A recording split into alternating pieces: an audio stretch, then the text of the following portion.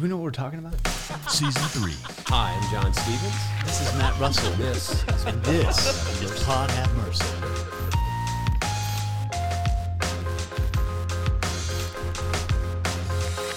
So today we don't have a guest. Well, actually, you're my guest because I don't know that we've been together doing a podcast for a while. I don't know. Not like this. Yeah, maybe not. So I thought it'd be good to. There's a lot going on in the world, and it's heavy. And I've been seeing my spiritual director and my therapist. You checked in with your therapist lately? I have. Okay, good. So I think we got a lot of material. We do. Between us, that could be helpful for people. Just. So the one thing I thought we'd start with, though, is do you watch Ted Lasso? I think actually it was you during the pandemic who either suggested that or I don't know what it was. We started talking. Yes. And it's like The Office in my family. Like sometimes The Office, when it was on Netflix, it would just roll in the background.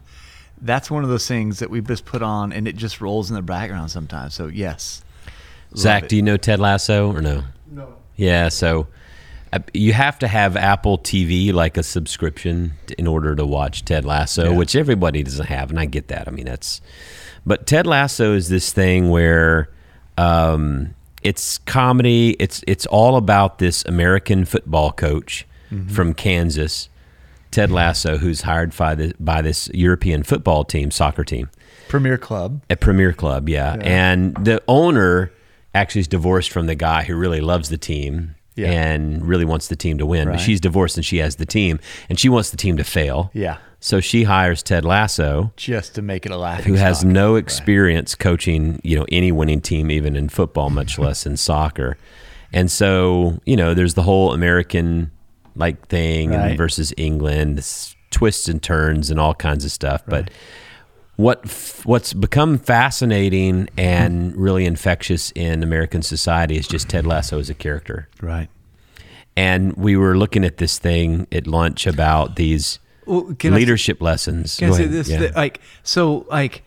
I was listening to a Brene Brown podcast, and so she loves him, and they, she had the principal actors on, and now he's incorporated. If I don't want to spoiler alert, but her name has been incorporated now into into so the show. Just kind of Brene Brown shows up in the show. Yeah. It's just I think the thing that resonates that's made it really popular, and it's really funny. It's well written. There's great characters, but it's positive. Yeah. It's not like so many shows nowadays. It's like, how dysfunctional is the family? How horrible. Like I'm watching Yellowstone. Yeah, right. Well, you need which is a great show. It's a great show, and we're binging on that. But I mean, it's dark. These people are in a bad way, and they just feed on their negative impulses. Yeah, there's not a spiritual core to that movie or to that show, right? It's not as if I don't know. I mean, maybe I'm willing to be open to see. But I'll tell you that it is very different. So with Lasso, there's just this positivity. Yeah. There's this hope, this goodness of society, goodness of humanity, which I think we need. But we were looking at this thing over lunch, and it was a couple of things I thought we'd start with before we get into our therapy sessions. So have you teared up over Lasso at all? Have you ever brought to a place where it's No. The only thing I've teared up is over my own life at this point in the pandemic. TV is not causing me to do it. Okay. No, TV or TVs and movies. My own just daily existence. I tear up at that. Other than that, no. So the first one is optimism is infectious. And of course, Lasso says, I believe in hope. I believe in believe. Optimism is infectious. I think there's something to that. Yeah. I think if you have an optimistic outlook, you do better in life. Yeah. I think during the pandemic, I've had somewhat of a negative outlook. Yeah. Well, I mean, how can you not? It's hard when you're quarantined and there's just so much stuff coming at you. I think that's why at the end of the day, this kind of stuff is a team sport. We need each other. When I watch Lasso, I think, oh, okay, I can move towards having a choice of looking at things differently, And so, I think you're right. Optimism isn't. I was optimistic in June. Then the Delta variant came, and it was no longer optimistic. But anyway, there's this can-do attitude since that it raises the bar for everyone. Yeah. And then one of the advice leadership lessons: be a goldfish. Yes. He tells Sam, one of the soccer players, one of the African soccer players, he's like, you know what the happiest animal in the world is, Sam? He goes, it's a goldfish because he has a 10-second memory. Right. Be a goldfish. Yeah. And so that's over his failure, right? He had something bad that happened. He did something. And then he comes in and he goes, what are we going to do, Sam? He goes, I'm going to be a goldfish coach. That's right. Yeah, right? I think that's great when you're dealing with people nowadays. I mean, there's a lot of anger and toxicity and frustration. Yeah. You know, can you like deal with it, process it? It hits you, but then can you let it go? Can you forget it? Be a goldfish. Yeah, that's such a great thing because I think sometimes I can hold on to resentment, and I've often people have said that that resentment is like swallowing poison and hoping that the other person dies from it, right? Oh yeah, you know, and so letting that stuff go and holding on to it with a lot looser of a grip is helpful. We were at dinner last week with an older couple from the church, Coach and Clary Gavril, and outside of this restaurant, True Locks, and they have this huge koi pond. Okay. And we were just standing there at the end, and I was like, telling them, I was like, be a goldfish. And they were like, what does that mean? I was like, have a short memory, 10-second memory, be a goldfish. You know, teamwork, he talks a lot about teamwork. His quote is, when it comes to locker rooms, I like them just like my mother's bathing suits. I only want to see them in one piece. Amen. You know, this unity, I mean, man, can you imagine if the body of Christ and the church and people in America, just Americans, I mean, let's move on from church. Could the United States of America be one team again? Yeah. Which we're not. We have no common enemies, so now we're each other's enemies. It's really... You know, one of the things my spiritual director's harping about for me is like this movement towards the depth of spirituality moves us towards unity. It always does.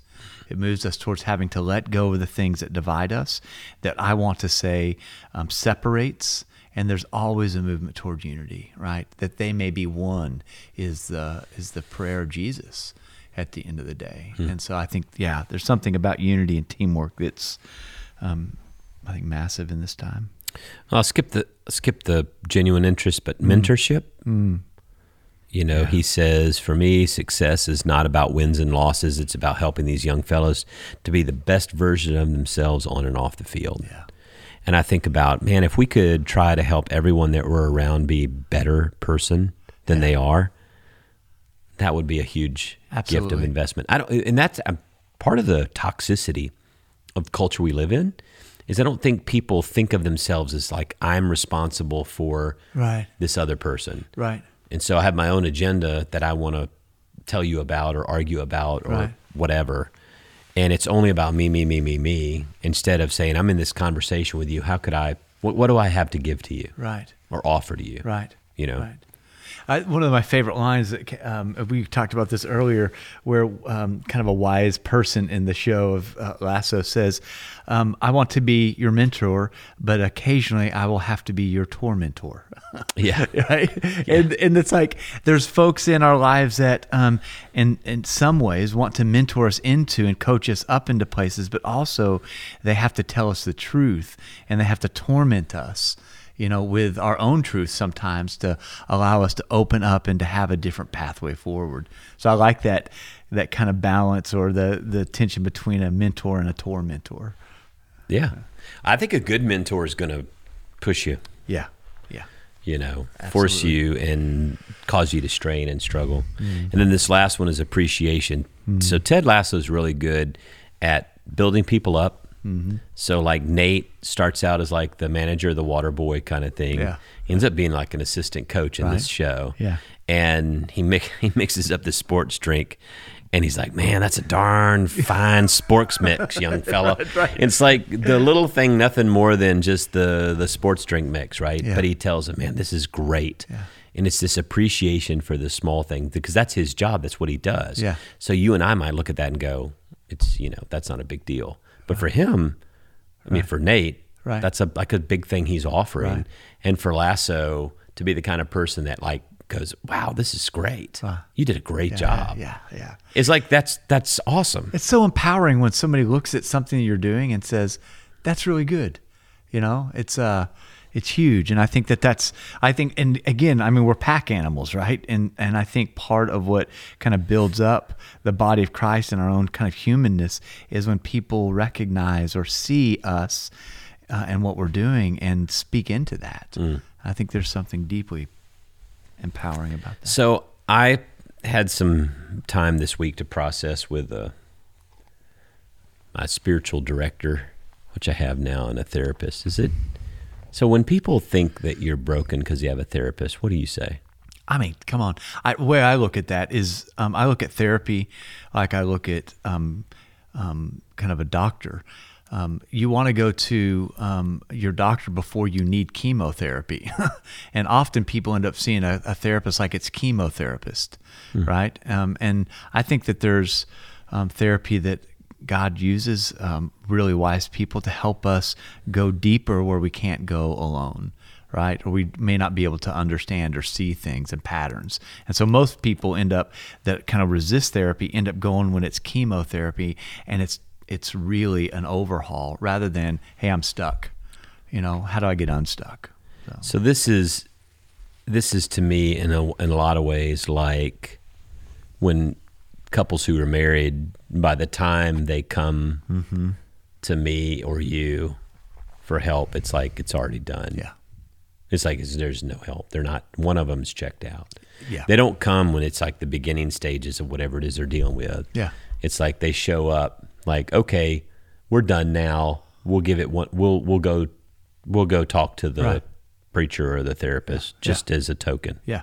The other thing, John, I don't understand necessarily is like if I had like all the cajillion dollars in the world, I'd probably hire a personal trainer that would just like work me through it. And if I would do that for my body, and I've got to live inside of my own soul and my own emotions 24 hours a day, I feel like that having, in a sense, a personal trainer for my soul or for my own kind of sense of how I move and live among the people I love the most and among, this ministry, it's super important. So one of the things, I was talking with, we were talking about, I feel like in the world, I mean, maybe people feel like this. I don't know if they feel like this. It's like I constantly am running into walls, hitting walls. And one of the things that, Jerry shared with me was like, when you hit a wall, this is an invitation not to go through the wall. Well, you're going to go through the wall at some point. You have to go through the wall at some point. But when you hit a wall, it's not like you want to go through the wall right away. It's an invitation to stop and pause. We've been talking about this a lot at Chapwood. And to first go inward. The first thing is not to knock down the wall. The first thing is to go inward and sort of figure out, okay, where am I? What am I facing? Right. What's good for me? How can I be the best for those around me? Not necessarily to go through the wall in the shape that I'm in now, because I'm not in shape to go through the wall right now. Maybe I am, maybe I'm not. But until you do that work to sort of figure out, am I in shape to get through the wall right now or not? And I think what it reminded me is like, okay, I'm facing a wall, but maybe I need to pause and figure out, am I ready to bust through this wall yet? Maybe I'm not. Maybe there's some work I got to do. Yeah. Some stuff I got to sort out. Right. And going through the wall too, when you push through it, doesn't mean you come out unscathed. It will be a benefit. So he was talking about Dante's Inferno. Yeah. And Dante goes through the underworld of hell with his guide Virgil, and Virgil guides him all the way through. And then they get towards the end, and there's this big wall of fire. And Virgil, his guide, says to Dante, you got to go through this wall. And he's like, yeah, I'm not going through the wall. It's not going to happen. This is my paraphrase version. He's like, no, you got to go through the wall if you want to make it out of hell and into the next. He goes, no, I'm not going through the wall. And then finally Dante's like, will it hurt if I go through the wall? He goes, oh yeah, it's going to hurt. It's going to hurt, but you won't die. And he's like, I'm not going. Then finally he tells him, he goes, on the other side of the wall is Beatrice, the love of your life. And so it's that motivation, but he has to stop and kind of go through this process with Virgil, kind of look at himself. Is he willing to make this sacrifice? Is he willing to go? Is he willing to pay that price to be reunited with the love of his life. And then finally, when he goes through, he goes through the wall. He's burned. He's hurt. He's not dead. But he also realizes he doesn't need his guide anymore. He doesn't need Virgil anymore. Right. So he's paid the price. And I wonder for all of us as we're going through this, as I shared this morning in our staff worship time together, is that church for so long has been about these formalized sort of, you sit in the pew, you do this, you do this, you do this. But did it really get into us to the point to where when we hit the wall, we had the capacity we needed to like really become better people, right, or deeper people, or the people that God created us to be? I don't know the answer to that question, but I think now is a season in time where we're really being stretched to go deeper, rather than to keep pushing through and covering things up and, medicating ourselves through not just drugs or whatever, money, culture, TV shows. Now we're forced to really pay attention. I think. Yeah, I think that's right. I think because the work that we're called to do internally, and this is the other thing that I think is really true, is that the point of these spiritual exercises is for more interior freedom. Because most of the things that we're encountering as a culture, or that I'm encountering in my own life, is where I'm stuck in certain places, either that I don't know how to bust through, my own willpower can't make it happen, whatever my intellect, whatever those things are that I rely on, can't bust through.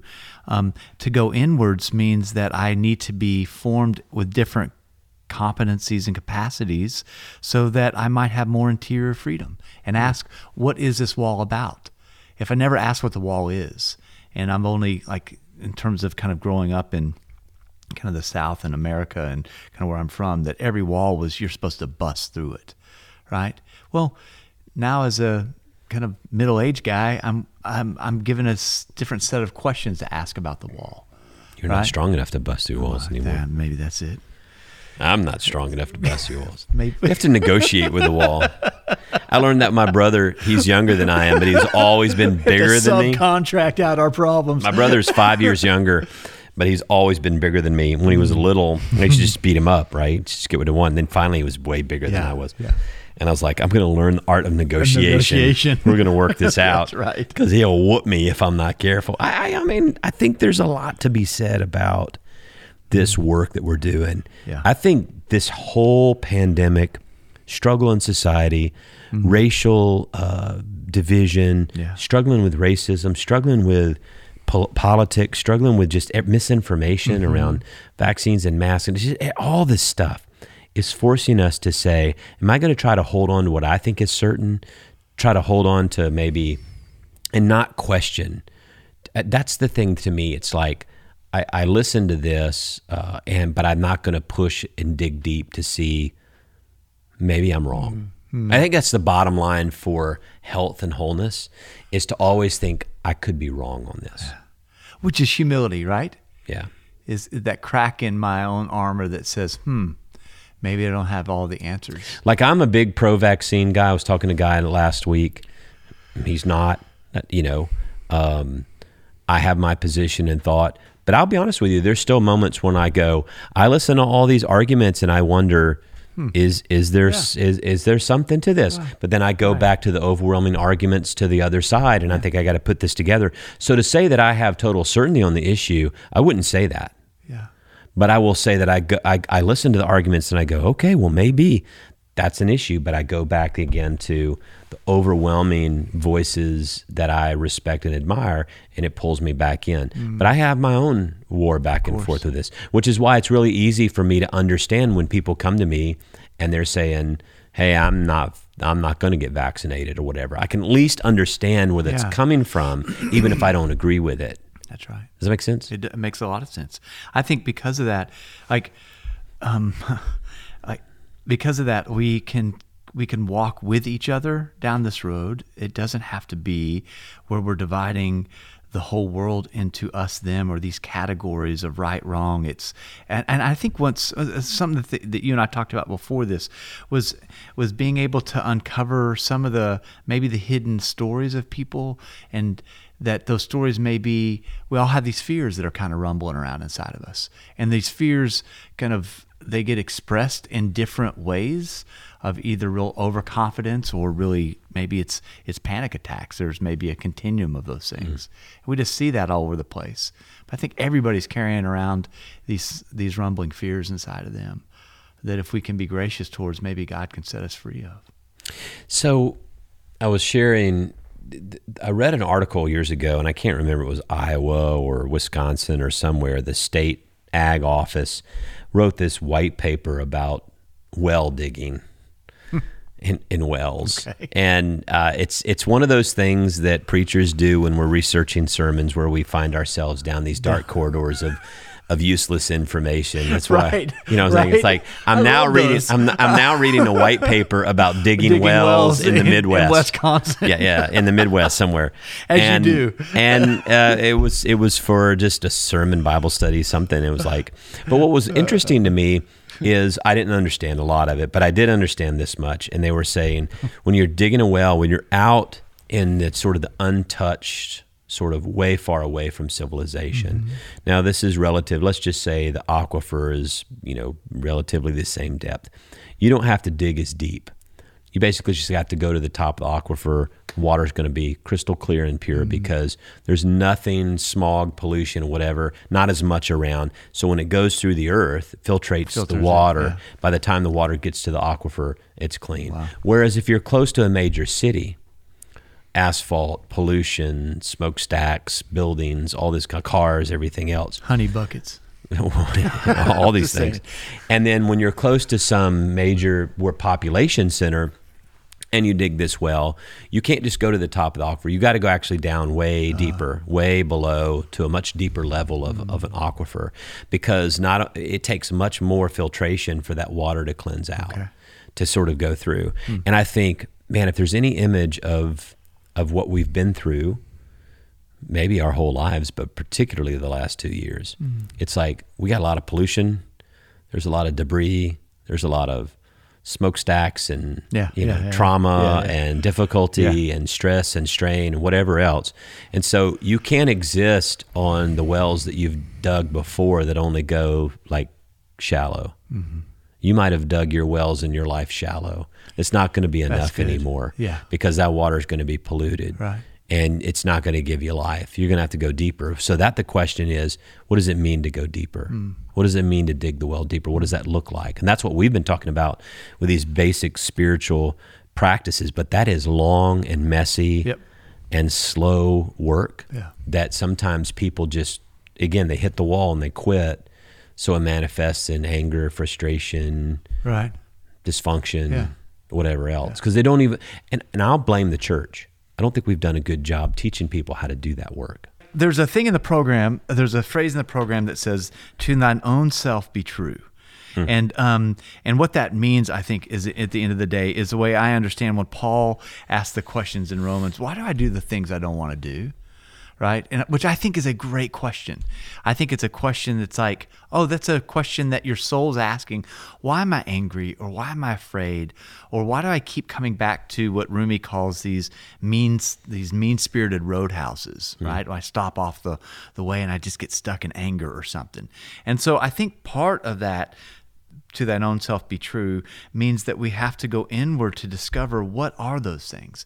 Because at the end of the day, our barriers are not outside of us anymore.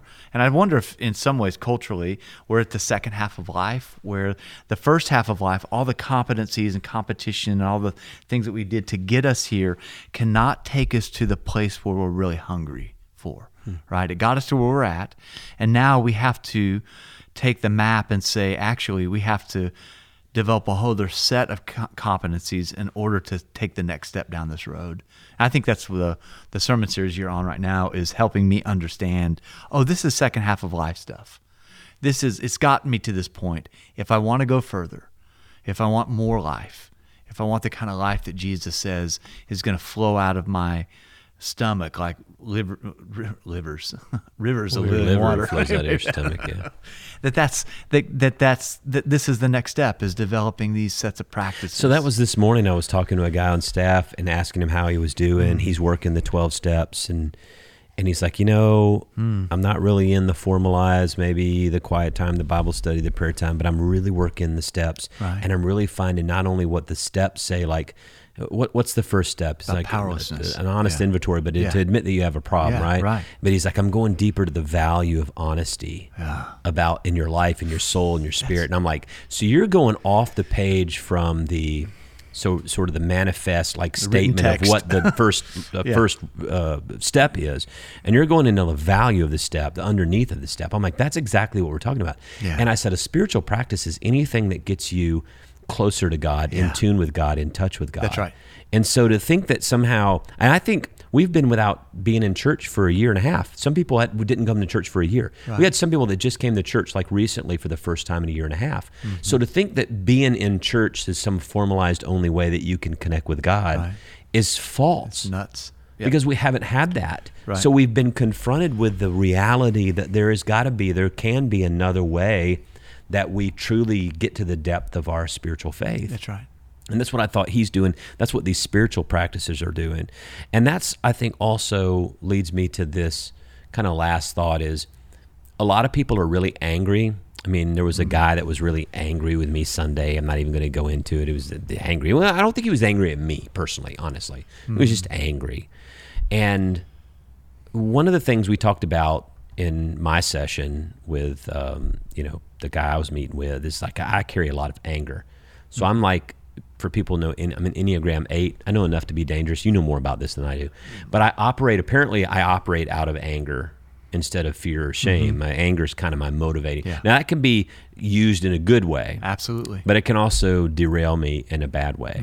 So I'm like, what is this anger about? And he's like, he goes, our lives are governed by anger and fear.